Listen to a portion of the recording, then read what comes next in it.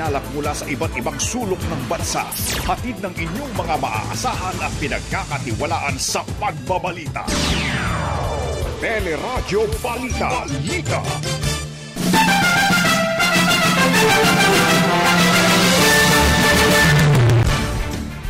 Presyo ng produktong petrolyo sa ating bansa sumampa na sa pinakamataas na level. Ilang tsuper sa Batangas at Laguna naniningil na ng sobrang pasahe. Pero pamahalaan walang balak aprobahan ang inihirit na dagdag pasahe. Sa pilitang paglilikas sa mga Pilipino sa Ukraine, iniutos na ng DFA, ilang Pilipino ayaw pa ring umuwi ng Pilipinas. 2 patay sa pagbaha sa Negros Oriental at ilang bahay at estruktura sinira rin ng baha sa Iligan City. Bilang ng mga nagpapabakuna laban sa COVID-19 bumaba, insentibo para sa mga nagpaturok ng booster shot pinag-aaralan naman. Mahigit 20 sabongero huli sa iligal na tupada sa Muntinlupa, Taguig at Las Piñas. Inspeksyon sa mga sabungan na may nawalang sabongero ngayon lang sinimulan ng NBI. At sa ating showbiz spotlight, unang batch na mga kabataang papasok sa bahay ni Kuya, ipinakilala na. Magandang umaga, bayan! Yan po ang ulo ng ating mga nagbabagang balita ngayong araw ng Martes, March 8, 2022. At syempre pa, kasama po natin tuwing umaga ang ating kabalitaan. Ako po si Joyce Balancho. Ako naman po ang inyong kabayan si Nolly Di Castro. Kami po ang mag-atid sa inyo ng ating mga nagbabagang balita.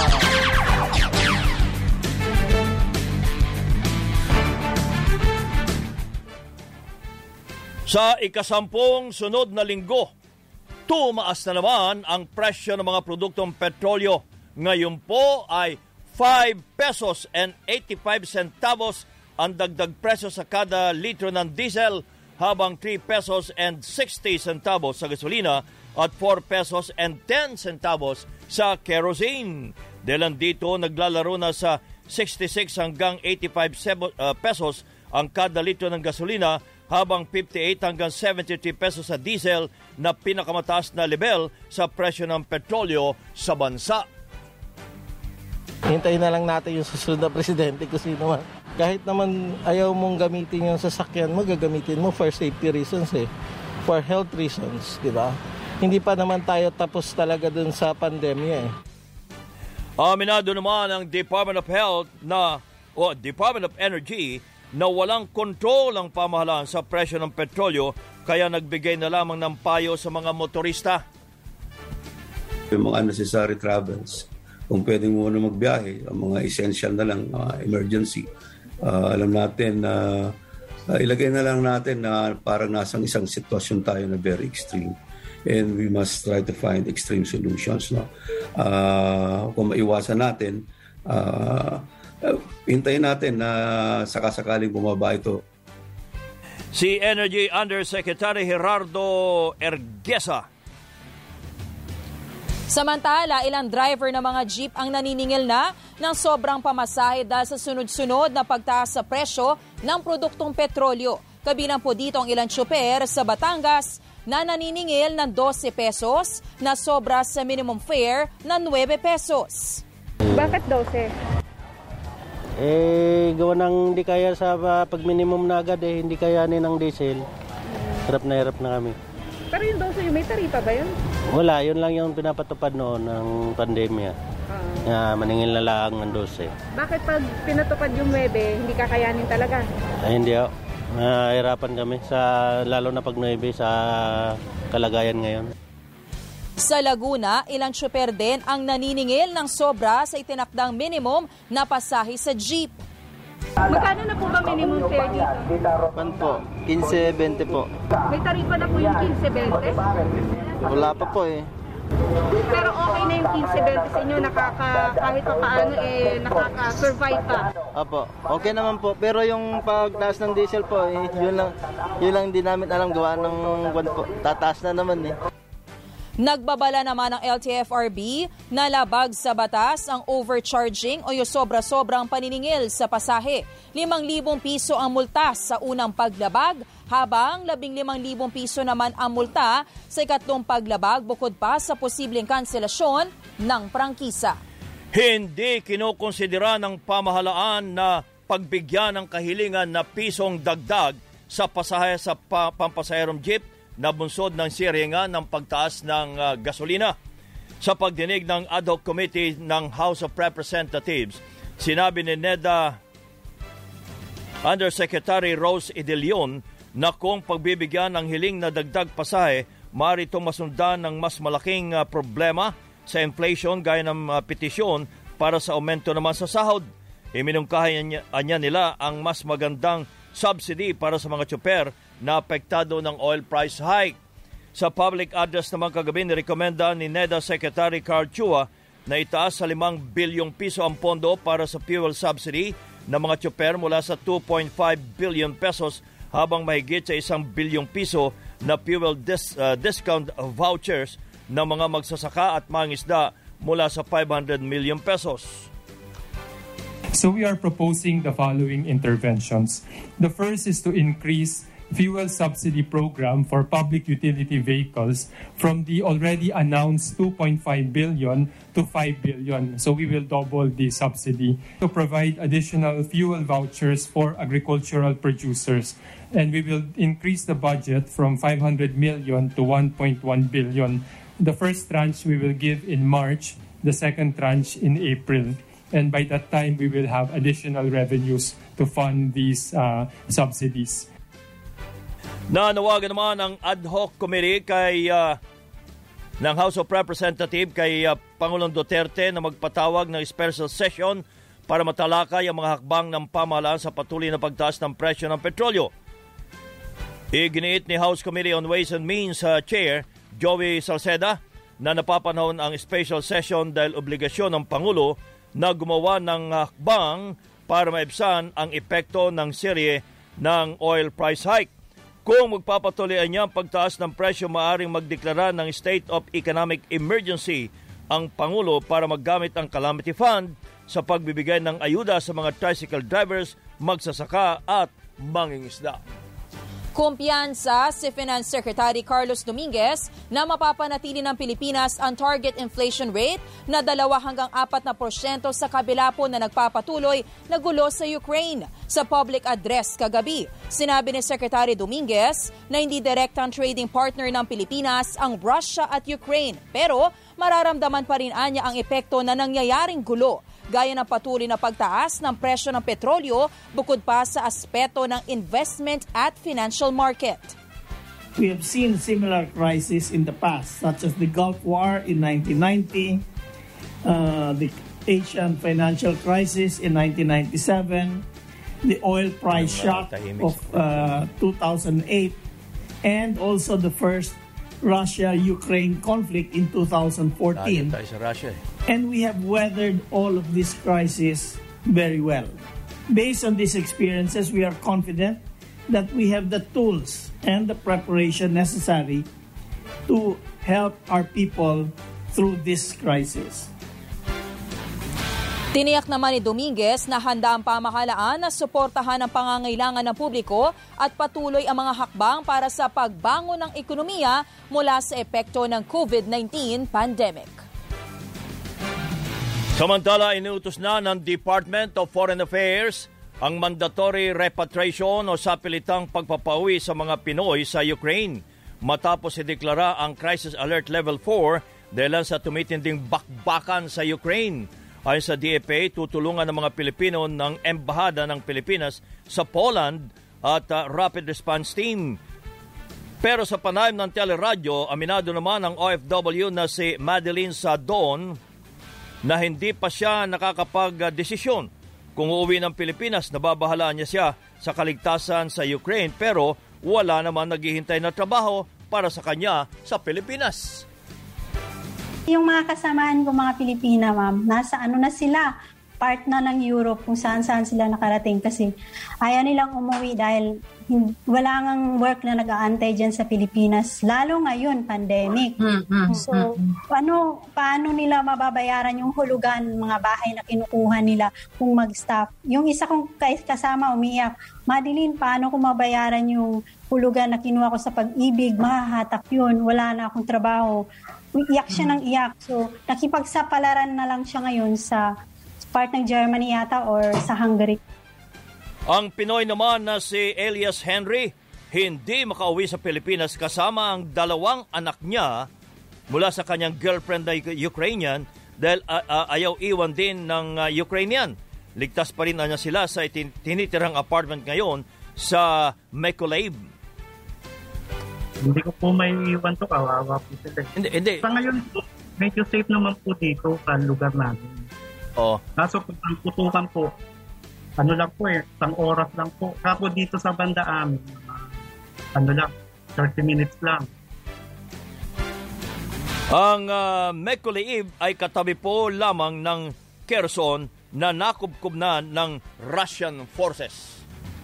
Iniiwasan umano ni Pangulong Rodrigo Duterte na madamay ang Pilipinas sa banta ng gyera kasunod ng gusot sa pagitan ng Russia at ng Ukraine. Sa public address kagabi, inamin ng Pangulo na may kumausap sa kanya mula sa China at ipinaalala ang kontrata ng Pilipinas at Beijing sa Joint Development sa Recto Bank. Hindi anya maaring lumabag sa kasunduan dahil posibleng uminit ang issue sa West Philippine Sea lalo't may tensyon pa rin sa pagitan ng China at Taiwan. Para sa Pangulo, hindi pa mareresolba ngayon ang problema ng Pilipinas sa China kaya mas mabuting manatiling kalmado at iwasang palalain ang sitwasyon.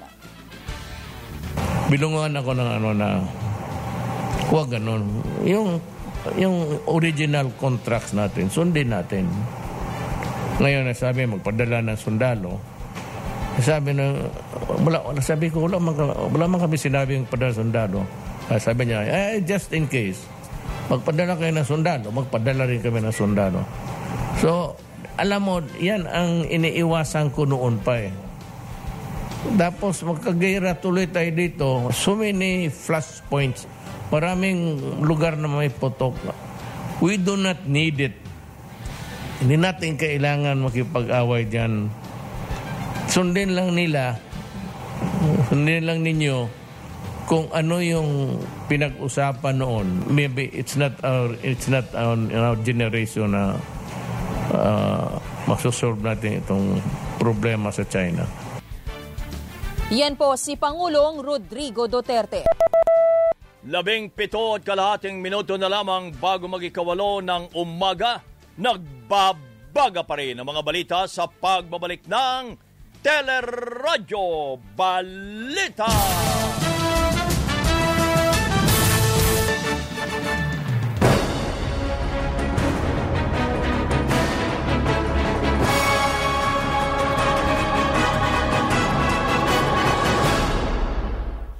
Balik Maynila, si Mayor Isko Moreno na nag-inspeksyon ng food boxes na ipapamahagi sa 700,000 pamilya sa lungsod. Sakaling manalo, nais ng alkalde na isagawa ang food security program sa buong bansa. I made that commitment already na itong ayuda gagawin ko sa buong bansa. Hanggat may pandemya, hanggat may gera, hanggat lugmok ang ekonomiya, pakakainin natin ang Pilipino. Si dating Senator Ferdinand Marcos Jr. inihayag ang planong dagdag trabaho lalo na sa mga nawala ng hanap buhay dahil sa pandemya. Yan naman talaga ang kailangan. Ngunit ang tanong ay paano? Aling mga industriya ang makakapagbigay ng pinakamaraming trabaho sa pinakamabilis na panahon? Aling industriya ang meron tayo na makapag-stimulate ng pinakamaraming economic activity sa pinakamaliit na gastos? Si Senator Manny Pacquiao naman, nangako rin ng ratsyadang trabaho sakaling manalong Pangulo. Kayod ako para ipakulong lahat ng mga kawatan. Tapos kayod ako para palakasin yung ekonomiya natin.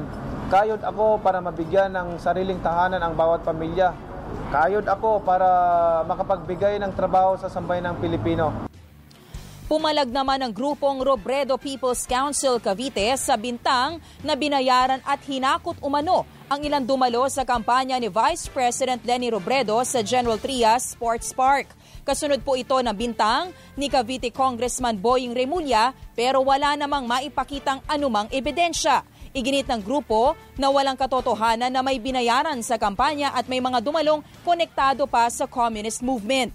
Si Senator Panfilo Lacson itinanggi namang ng red tag sa mga taga-suporta ni Robredo na dumalo sa naturang campaign rally. Ayon sa senador, nagbigay lamang siya ng babala laban sa pakikipagsanib-puwersa sa kilusan na layon umanong mang-agaw ng kapangyarihan. Sinimulan na ng Department of Health ang lingguhang paglalabas ng datos kaugnay sa mga kaso ng COVID-19. Sa halipong araw-araw, lingguhan na lang. Batay sa record noong March 1 hanggang March 7, umabot na sa 6,297 ang naitalang kaso na katumbas ng 899 na arawang average na kaso. Sa public address kagabi, sinabi ni Health Secretary Francisco Duque na nasa minimal risk na sa COVID-19 ang lahat ng rehiyon sa bansa. Sa katunayan, ang Pilipinas ang may pinakamababa umano na daily COVID cases sa kada 1 milyong populasyon sa Timog Silangang Asya.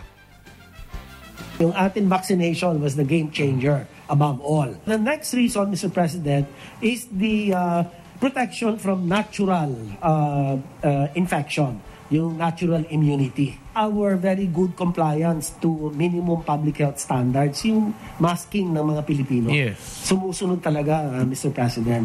Hindi katulad ng mga iba, ay medyo talagang, lalo na nung mataas na yung mga vaccination rates nila, they just threw caution to the wind. And so I think that is one distinct difference that we have manifested compared to other countries in Southeast Asia. Aminado naman si Secretary Carlito Galvez na bumaba ang bilang na mga nagpapabakuna sa bansa mula sa 27 million na nagpabakuna noong Nobyembre, umabot lang ng 8.7 million ang nagpabakuna noong Pebrero. Lalo pang naging matumal ang bakunahan ngayong nasa Alert Level 1 ang maraming lugar sa ating bansa. With the declaration of Alert Level 1, we have been experiencing saturation point in our vaccination centers with only the pediatric sector that dominates our vaccination site. So, yung ating mga vaccination site po talagang karamihan po, bakante po. So, we will be needing other strategies to gather more vaccinees. Samantala, umabot na sa mahigit 6 na milyon ang bilang ng mga namatay sa COVID-19 sa buong mundo. Sa datos ng Johns Hopkins University, umabot sa halos 1 milyong COVID na namatay ang naitala sa nakalipas na 4 na buwan. Sa ibang mga balita naman, nilagdaan na ni Pangulong Rodrigo Duterte ang batas na siya nagtataas sa age of sexual consent sa 16 na taong gulang. Sa ilalim po ng Republic Act No. 11648, ituturing na rape o panggagahasa ang krimen kung ang biktima ay 15 taong gulang pababa. Gender-neutral na rin ang statutory rape kaya protektado na rin ang mga lalaki at mga miyembro ng LGBTQIA+ community. Binati naman ng UNICEF ang Pilipinas sa pagpapatibay ng batas hinggil sa statutory rape na pagtupad umano sa pangangalaga sa karapatan ng kabataan na nakasaad sa Convention on the Rights of a Child. Sinimulan na ng National Bureau of Investigation ang pag-inspeksyon sa iba't ibang sabungan kung saan sinasabing nawala ang mahigit sa 30 sabungero. Kabilang dito ang 35 ektaryang Royal Octodome Arena sa Batangas kung saan galing ang 5 nawawalang sabungero. Ay sa security ng sabungan, wala pang ikinakabit na CCTV dahil patuloy ang konstruksyon sa loob ng arena. Samantala, patuloy naman ang panawagan ng Senate Committee on Public Order and Dangerous Drugs kay Pangulong Duterte na suspindihin na ang operasyon ng online o e-sabong. Naniniwala rin ang ilang senador na dapat i-regulate at alaming mabuti ang operasyon ng e-sabong katulad ng ginagawa sa Philippine Offshore Gaming Operations o POGO. kailangang i-resolve sa tingin ko to child-proof isabong. Kasi nga, dahil it's no longer required to be physically present at the scene of the game dahil nga sa mga pag-unlad ng ating teknolohiya, particularly ICT. Si Senador Risa Ontiveros. Sinalakay ng mga otoridad ang ilang iligal na sabungan sa Metro Manila. 24 na sabungero ang naaresto sa mga sabungan sa Muntinlupa, Taguig at Las Piñas. Sa Nueva Ecija naman, 13 naman ang arestado sa iligal na sabungan sa Gapan City. Nahuli sa akto ang mga sabungero sa Barangay Maburak matapos isumbong ng isang residente. Na-recover sa operasyon ang ilang manok na panabong at mahigit 2,000 pisong tayak. May mga balita pa tayo tampok sa Radyo Balita.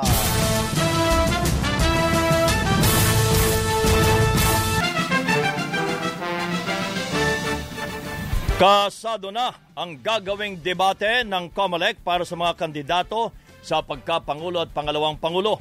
Sa March 19, ang unang debate sa presidential candidates na susundan ng BP debate sa March 20. Itinakda naman ay kalawang presidential debate sa April 3 bago ang huling BP at presidential debate sa April 23 at 24. Ayon sa COMELEC, hindi papayagang maglagay ng kampanya sa e-rally platforms ang mga kandidatong hindi dadalo sa debate. Sa panayam ng Teleradyo, sinabi naman ni NAMPREL President Gas Lagman na mahalagang dumalo ang lahat ng kandidato sa debate para masuri ng mga botante. Kapag hindi dumalo, dapat niyang tanggalin sa billboard ang kandidato at wag nang isama sa mga susunod na programa ng COMELEC. Nariisalin din sa mga common na billboard nila ng COMELEC. Kasi ayaw mo, di tanggalin ko na sa lahat ng plataforma namin. Tanggalin dito sa billboard, tanggalin dito sa ano. Sayang din para sa kanya yun. Di ba? Samantala, binaklas ng Quezon City Government ang halos 20,000 campaign materials na nakapaskil sa iba't ibang pampublikong lugar sa lungsod. Tinanggal din ng QC Law and Order Cluster ang product posters, signboards, stickers at political propaganda na nakakabit sa mga lugar na hindi naman common poster areas ng COMELEC tulad ng poste ng kuryente, terminal ng jeep at mga puno. Paliwanag ng lokal na pamahalaan, maaring tanggalin ang mga illegal na advertisement at campaign materials na nasa pampublikong lugar, lalo na sa mga hindi otorisado naman ng COMELEC. Sa ibang mga balita naman, tumaas po ang presyo ng gulay sa ilang pamilihan sa Metro Manila. 20 hanggang 40 piso ang dagdag presyo sa mga gulay na galing Benguet tulad ng repolyo, carrots at sayote, habang 100 piso naman sa cauliflower at broccoli. Dadalhin sa ng taga-probinsya sa mga wholesaler, tapos bibilihin naman namin. Kaya ilang patong na rin bago dumating sa amin. Itatracking din namin yan. Diba? Ipamamasahe rin namin yan pagdating dito. Kaya may posibilidad talaga na tataas ang gulay. Iginit naman po ni Trade Undersecretary Ruth Castelo na hindi paramdam sa presyo ng mga bilihin ang epekto ng gyera sa pagitan ng Russia at Ukraine. Ayaw natin at sa gusto magkakaroon po ng impact sa atin. Pero hindi pa po yan immediate, hindi pa yan sa ngayon. We're looking at the next 3 months bago po mag-epekto yung nangyayari sa Europe dito sa ating bansa. Inaprubahan naman po ni Pangulong Rodrigo Duterte ang nasa 24 billion pesos na food security budget ng Department of Agriculture para matugunan ang posibleng epekto ng krisis sa Ukraine sa supply ng pagkain sa ating bansa. Ito pa, karamihan po ng mga Pinoy ang nagsabing lumala ang kalidad ng kanilang pamumuhay sa nakalipas na taon. Sa survey ng Social Weather Station to SWS noong Disyembre, 40% ang nagsabing lumala ang kalidad ng kanilang buhay, habang 24% ang nagsabing bumuti at 30% ang nagsabing wala namang nabago. Katumbas ito ng net score na negative 16% na mas mataas kumpara sa negative 44% na extremely low noong Setyembre. 2 patay sa pagbahas sa Ayungon sa Negros Oriental. Una natagpuan ang bangkay ng biktimang si Michelle Pervante sa bahagi ng Barangay Tibyawan bago nakita ang kanyang mister na si Benmar Pervante. Patuloy namang hinahanap ang isa pang residente na si Raji Barso. Sa Davao Oriental naman, 2 bata ang nawawala matapos tangayin ng malakas na agos ng tubig sa ilog sa Mati City. Naglalaro lamang sa gilid ng ilog ang mga batang 8 at 9 na taong gulang nang tumaas ang tubig dahil sa biglang buhos ng malakas na ulan. Sa Iligan City, ilang bahay naman na nasira dahil sa matinding pagbaha. Kinailangan din pong ilikas sa mga pamilyang apektado ng lampas taong baha sa mga bahay na malapit sa ilog. Bukod sa mga bahay, nasira rin po ang ilang tulay, poste at sasakyan. Habang sa Northern Samar, umabot na hanggang bewang ang baha, kaya na-stranded ang ilang mga sasakyan.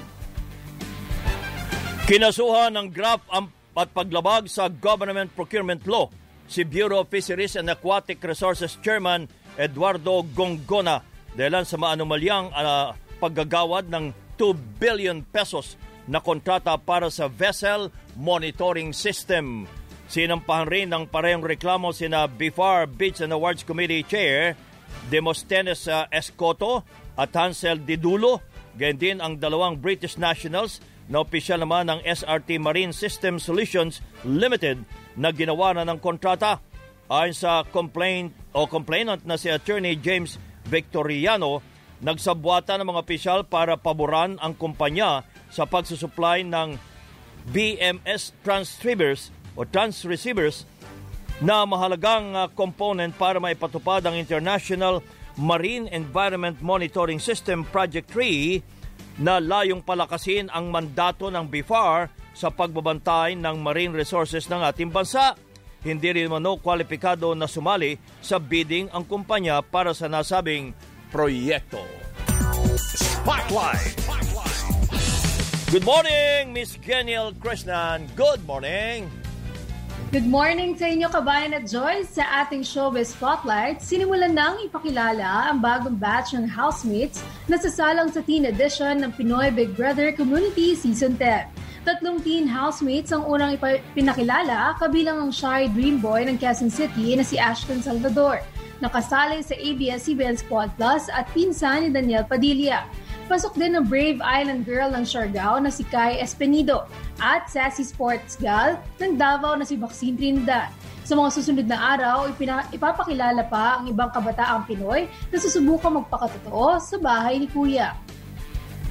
Ako po si Ashton Salvador po, 18 years old from Quezon City po. I'm Kai Espenido, 18 years old from Siargao Island. I am Maxine Trinidad from Davao. Para sa Showbiz Spotlight, ako si Geniel Krishnan. Balik sa inyo, kabayan at Joyce. Marami pong salamat, Miss Geniel Krishnan. At yan po ang kabuuan ng ating mga balita. Itinampok sa Radyo Balita. Hanggang bukas, mga kapamilya, ako po si Joyce Balancho. Ako naman po ang inyong kabayan, si Nolly Di Castro. Kami po nagpapasalamat, nag-iwan muna ng isang magandang umaga, bayan!